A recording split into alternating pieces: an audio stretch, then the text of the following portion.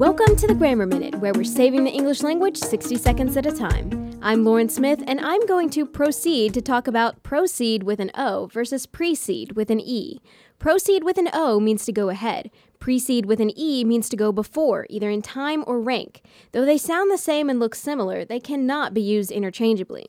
For example, you could say a noun usually precedes a verb. You can also say she precedes him in company hierarchy. You might tell someone to proceed to the line, but you can't tell them to precede to the line. Do not ever, under any circumstances whatsoever, spell precede like P-R-E-C-E-E-D.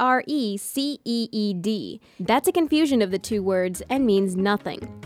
That's our Grammar Minute on Radio Free Hillsdale 101.7 FM. For more grammar tips and tricks, visit www.laurensmithbooks.com, and that's Smith spelled with a Y.